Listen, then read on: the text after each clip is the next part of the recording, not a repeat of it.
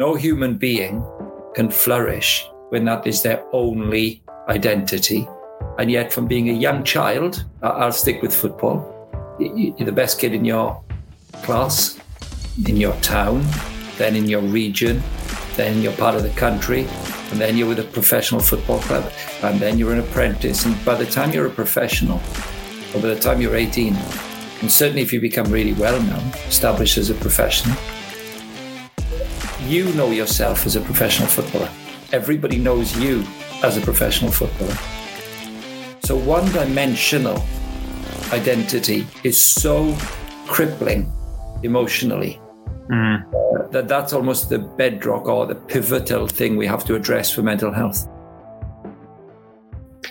Hey, welcome. Thanks so much for joining us. This week is it's Mental Health Awareness Week. So this week we wanted to ask this question: why is the gospel good news for those suffering in the world of sport with mental health concerns?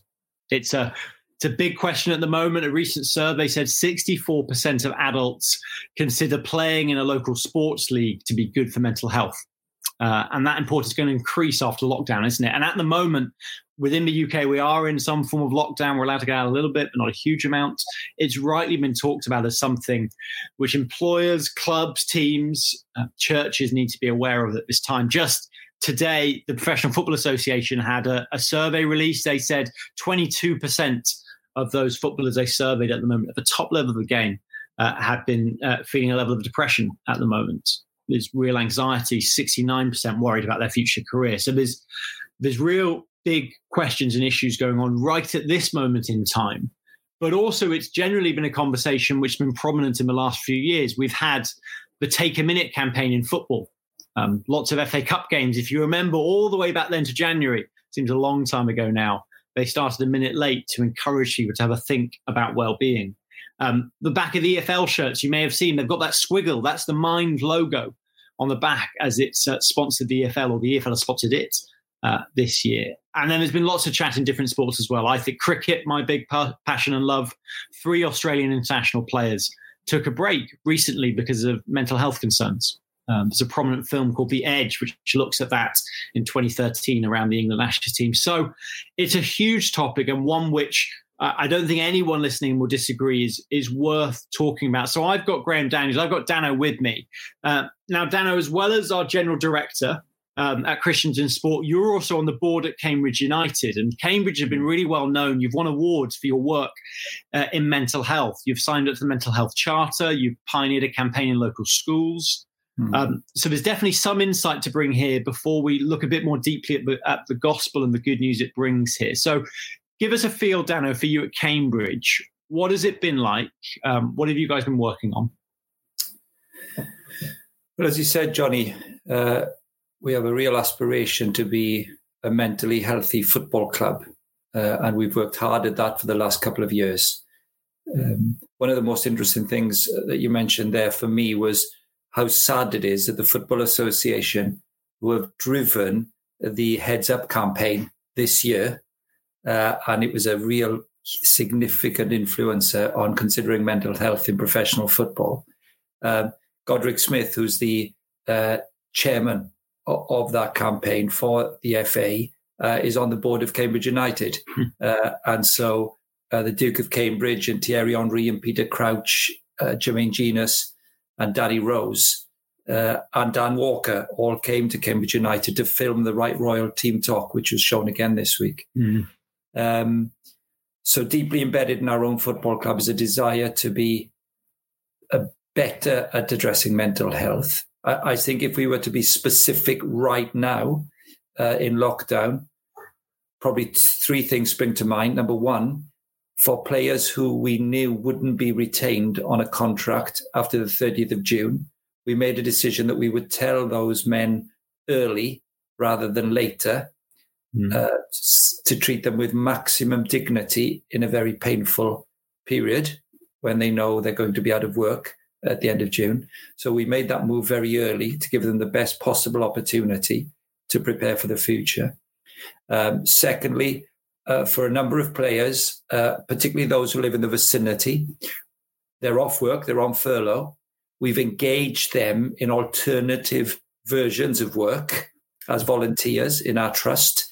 They've been visiting people and delivering food. We have a Here for Yous campaign where we phoned all our season ticket holders and said, if anyone wants to call this number at this time, there'll always be somebody there to chat. At the beginning, that wasn't so popular, but as time's gone on, people who are living alone are really glad to chat, and players and staff have been involved in that also. And I think those two things for our playing and backroom staff in their own community have given them a sense of well-being in a time when you could actually be quite worried and lonely about the future yourself as a staff member of the club. So there's been plenty going on at our club, as there is at many other clubs in the Premier League and the EFL. We're part of a whole cohort who are committed to mentally healthy football clubs. Great. It's really helpful to hear what's going on. But with the Christian in Sport podcast, we're speaking to people, some who may have a faith, many who won't, who are listening in. So it's probably helpful at the start we just establish some principles to our conversation before we dive in about how the gospel is good news. So we probably need to lay out what we feel we can speak about and we can't speak about, because we're not experts. We're not professional experts when it comes to mental health. We're not doctors, neither me or you are. So maybe just help outline a few of the principles which you think are helpful as we dive into this conversation. Well, I think for football clubs, and indeed, of course, as you mentioned, cricket clubs, rugby clubs, hockey clubs, netball clubs, for the whole gamut of sport in our country, aspiring to be a mentally healthy institution does demand the kind of rigor and analysis that you've just described. So let's do an analogy. Any of us will have enough knowledge to know that if you go for a walk every day, if you're able to, you get some fresh air. In terms of physical health, that's going to be better for your physical health. Pretty mundane, and we all know it. If somebody gets cancer, then they need a clinician. So nobody can say, well, I know what to do if you get a certain kind of cancer. There's no room for generalists then. You need specific clinical care, clearly. And I think there's an important parallel here to mental health. We're learning an awful lot in this generation about the importance of good mental health. And there are very fundamental things that are generic about good mental health. Having good relationships with people, having people who you can love and receive love from, having space and not working all the time, giving yourself alternative ways to think about your life that aren't dominated by charging around every day, traveling and working. So we know instinctively and in terms of evidence that there are general things we can all do and advise people to do. But when people have a serious mental health condition, you call for the clinician. Your football club community trust doesn't deal with that. You pass them on to a specialist. So, of course, it's important to be discreet and wise in knowing the boundaries within which we can talk about mental health generally when we're not clinicians. Yeah, and so as the Welsh preacher who enjoy this, Welshman Martin Lloyd-Jones, he really helpfully said, he's a doctor, wasn't he? Dr. Martin Lloyd-Jones. He helpfully said there is ill health, and for ill health, you go to a doctor, you go to an expert. If you're somebody suffering with mental health problems, you go to an expert. So he was going, I can offer the gospel, I can offer hope, but if there's a specific clinical issue, then you go to an expert. And I think it's really important we say that right at the start, that we feel the gospel does offer hope, and it can offer real help at these times, particularly for people as they're suffering real anxiety, maybe, or real doubts of what's going on. It can offer real hope, but it's worth just establishing right at the start. Although we know the stresses and pressures in workplace and the public world of sport, yourself particularly, we're not experts when it comes to particularly mental health, but we can talk about mental fitness. So I think with that in mind, it's worth saying you're currently finishing off a PhD looking at identity formation in professional footballers. And now I've been reading Alistair Cook's autobiography. Big cricket fans, I said, I love cricket. I love Alistair Cook particularly. I love the fact that he was so disciplined in his game. He wasn't flair. He had about 4 shots and he executed them brilliantly. But he talks a lot about the unique pressures of cricket. And it was quite interesting that actually there's been quite a lot around mental health in cricket recently with the Edge film, with 3 Australian international cricketers all being off mental health issues of the last few years. And Cook says this. He says in his autobiography, "I'm not qualified to talk about the intricacies of depression or providing a clinical analysis of the condition, but any sport forces you into a negative space quite a lot of the time because you invariably fail." What are your reflections as you think through mental fitness and health with that condition of at least top level sport?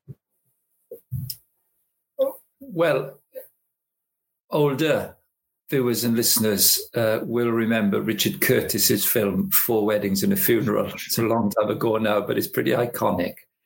And it's been well said about professional sport that you should reverse that. It's never 4 weddings and a funeral. It's 4 funerals and a wedding. And it's been said that if you want to be a professional sports person, you really do have to have an infinite capacity for disappointment. So, Johnny, there's clearly no doubt, and particularly in contemporary culture with the advent of social media as normative now, the public pressure on elite performance athletes is vast.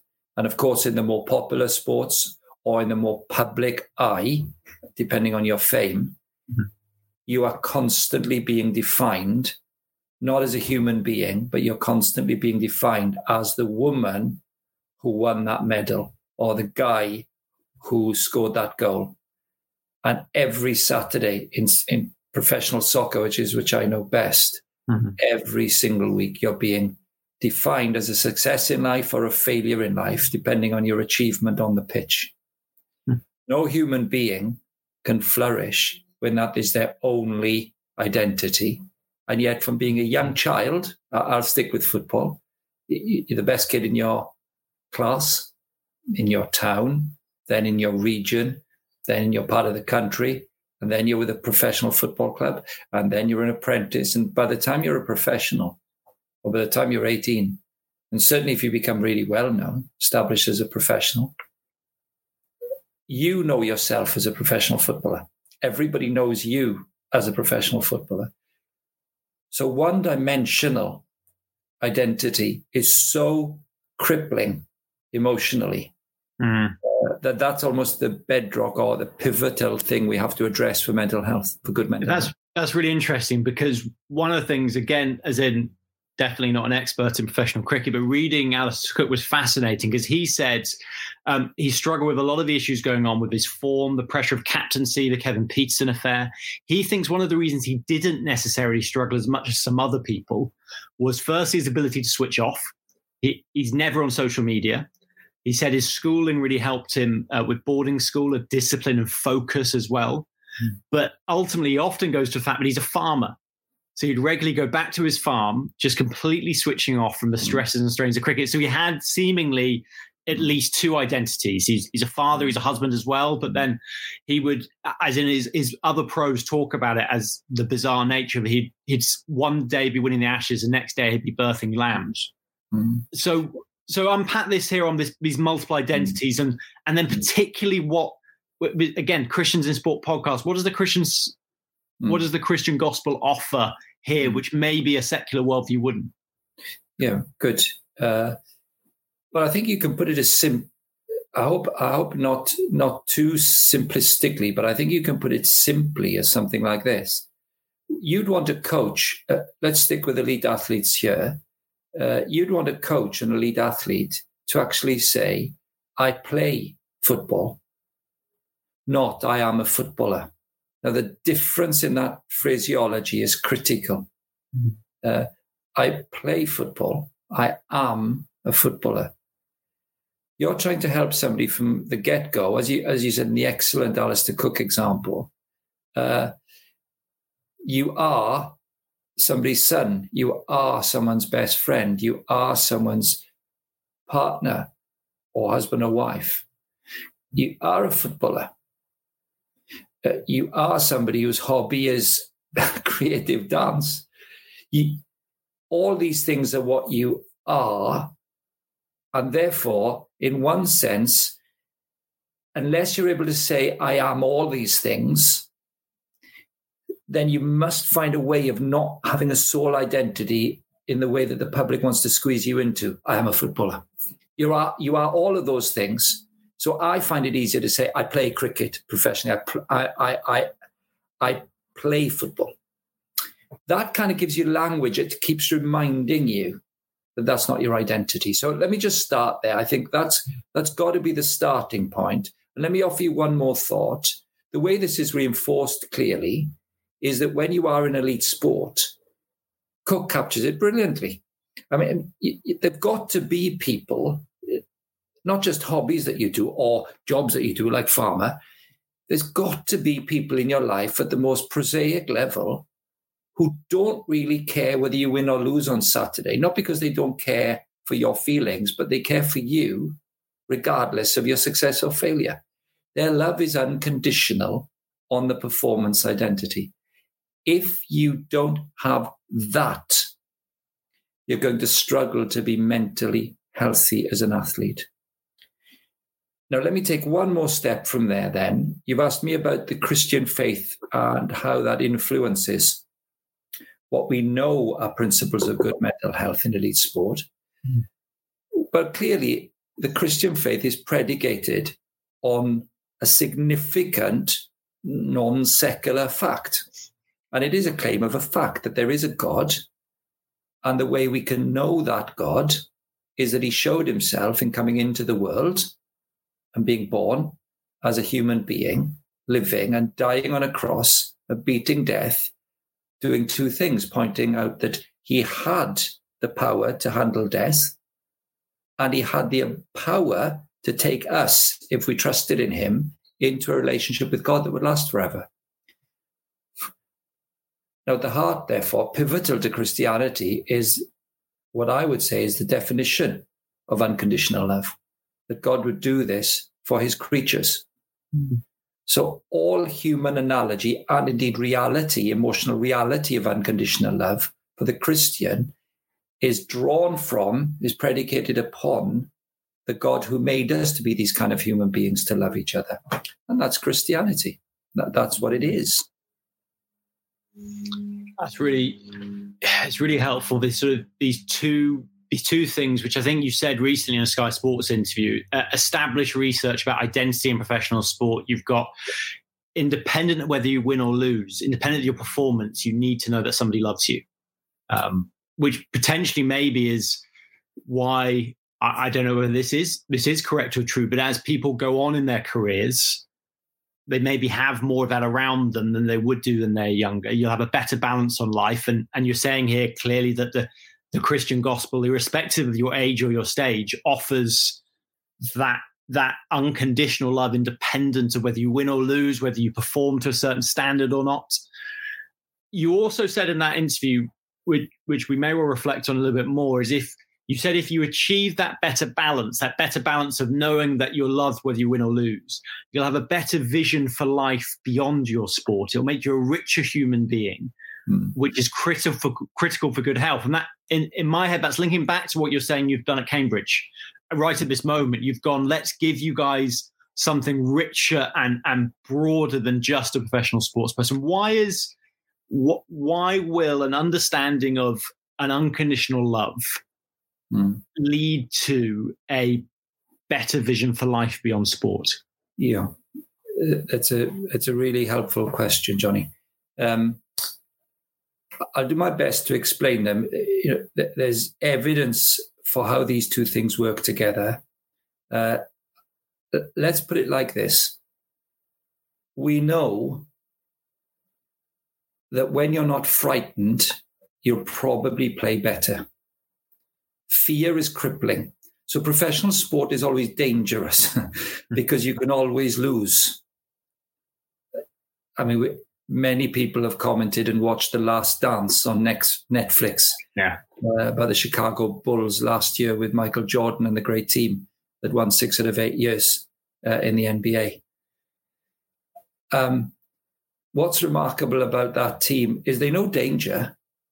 They know when they're in danger of losing the big game, but they never seem to have fear. And there's a very discrete difference here. All elite sport has its danger because failure is around the corner. But fear that's disabling. So I think what happens is when a human being knows that they are loved unconditionally, and in the Christian faith, when you actually have a faith that the very creator of your talents, I mean, this isn't even your best friend, or your mum and dad, or your husband or wife. I mean, this is the creator who made your body in the womb, gave you that talent, and doesn't judge you by how well you did on Saturday by it. Mm. Clearly, there's a liberation in that. There's a freedom. There's a lack of fear. You cannot lose the love of the creator who made you able to run, jump, and kick.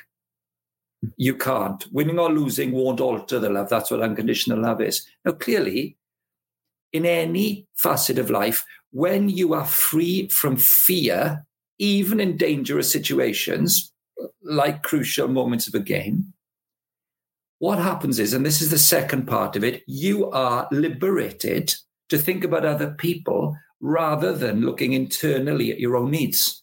Mm. That's what's critical. You can look at other people because your eyes are off yourself because you're not terrified. And then you can see other people's needs. You can look at your teammates. You can see their fears or their hopes or their uncertainty, and you can serve your team better. So I would say they link like that.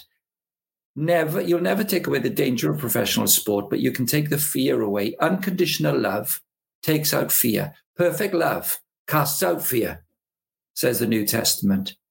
Once the fear diminishes, it doesn't ever really go because we're fractured human beings. But once it retreats, you can look at other people rather than look in. Now you build community. Now you love others in an authentic way, and your relationships become relational, not transactional, to protect yourself to get through a game. Somewhere in there, the two lack.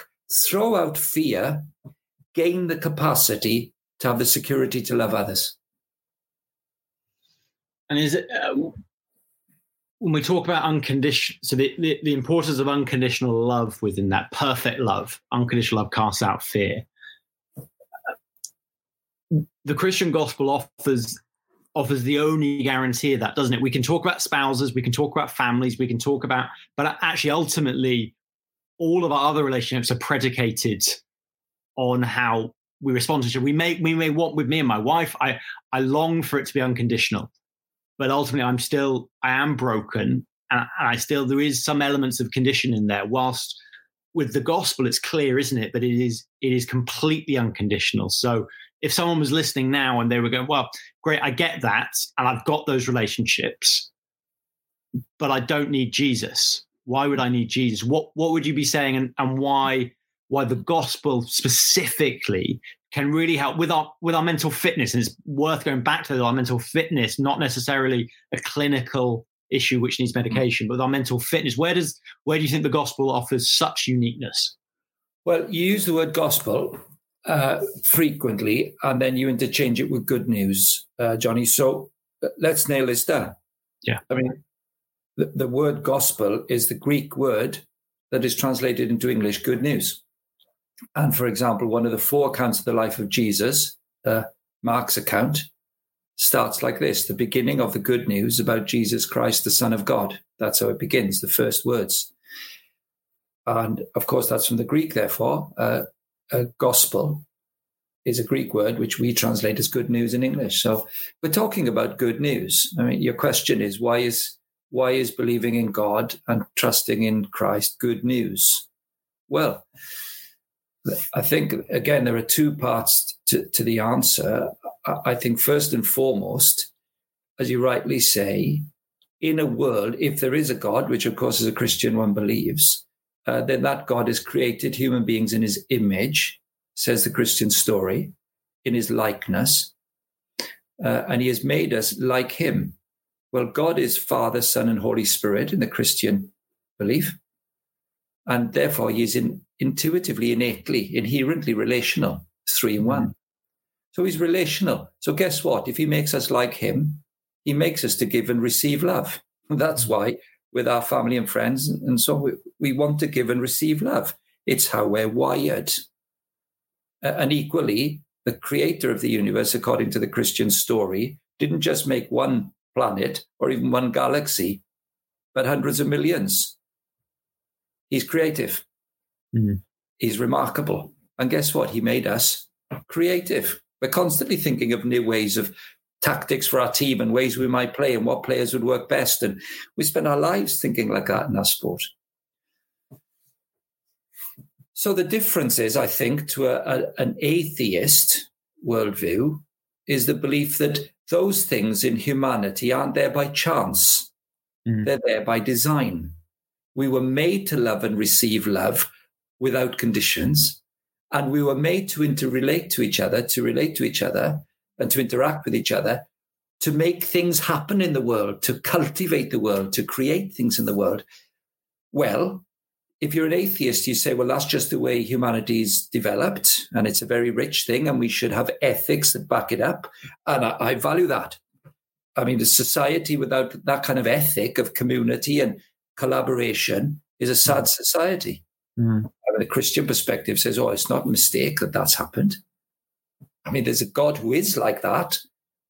And we can know the God who is like that because he showed himself to us in the most intimate, loving, generous human being who ever lived, who loved people so much that he was going to die on a cross to reach out to us. So if that's what God's like, it makes sense to say that Christianity is good news for mental health, because it must be, because it aligns to the purposes of the very one who made us to live. Brilliant. And as we land here, I want to just take us through, you talked there right at the start, it's good news that it's also, we're designed to be in relationship. And I know particularly these last 6 to 8 weeks, you've been spending a lot of time with elite top level athletes in Bible studies with them, grappling with God, with the Bible together and having community together and wrestling with some of these issues together. Why is church essential in all this? And I say that without giving the definition of what it is, but what would you be saying around church to do with mental fitness as well? Because it seems to me that's a key aspect for helping us have multiple identities. Yes. Well, the research I've been able to do thus far on elite professional footballers who come to a belief in God and a Christian faith in the course of their career shows one very basic and simple application of our conversation, I think. When it is intense that you're judged by how well you did on Saturday and your life feels like it depends on winning or losing, or certainly on playing well, you can get into a very, very one-dimensional life where you don't see anybody who's not involved in football. Your whole week is consumed with playing, and then your weekend was consumed, if you fail, particularly with keeping away from everybody. At the heart of the Christian faith is the local church. I mean, probably look out your window and you'll see a spire somewhere.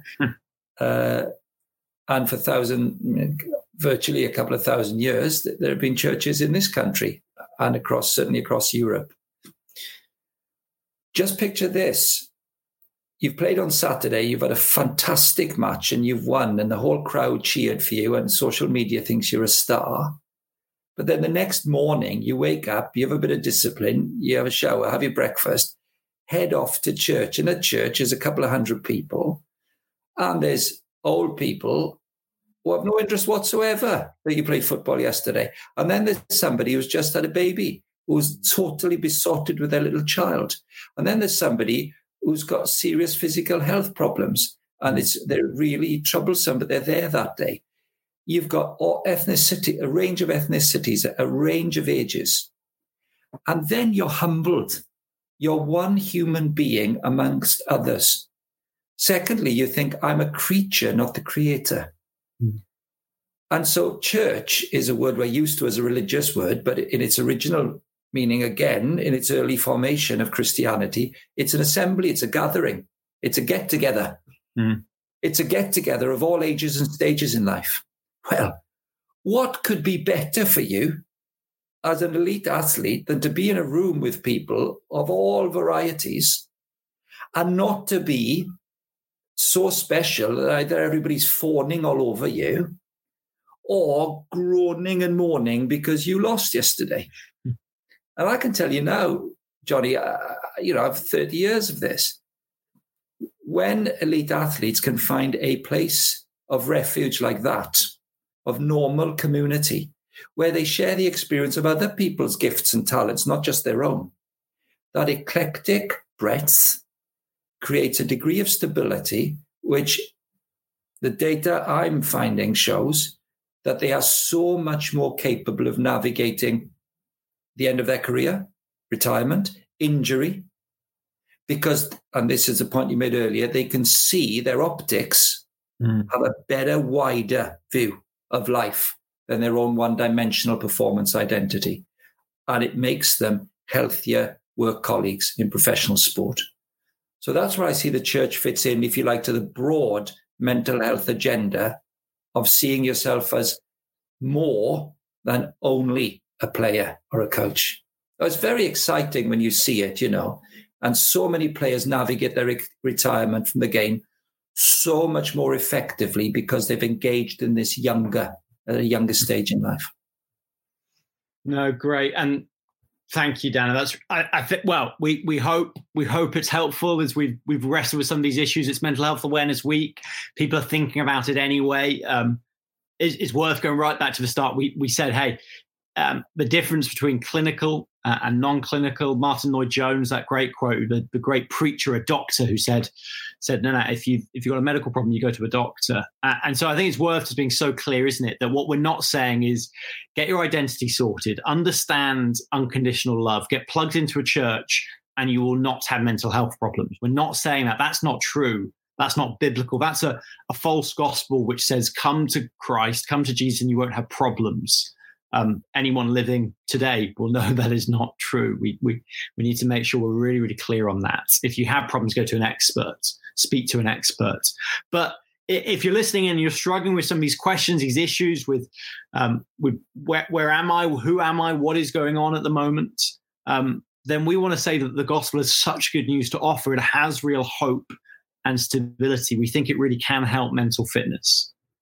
But we do also want to recognize we live in a fractured world now as well. So thanks, Danno. Thanks for joining us. It's worth flagging a few things which Danno flagged. The Royal Team Talk, it's still on BBC iPlayer, Cambridge United, Prince William, the world of professional football as well, is well worth a watch. The Edge, the 2013 Ashes documentary, if you want an insight into some of the loneliness and the pressures of elite level sports, that is superb. There's lots of great documentaries out there, but I'd recommend that one. And we'd encourage you to continue to wrestle and think these things through. We'd love to hear more. We know this is not the universal definitive statement on the Christian gospel and mental health, what we're saying now at all. So we'd love to hear from you. If you've got comments, questions, things you want us to discuss and wrestle with, we'd love to speak with you and hear from you. You can get in touch with us on podcast at christiansinsport.org.uk or just find us on our website.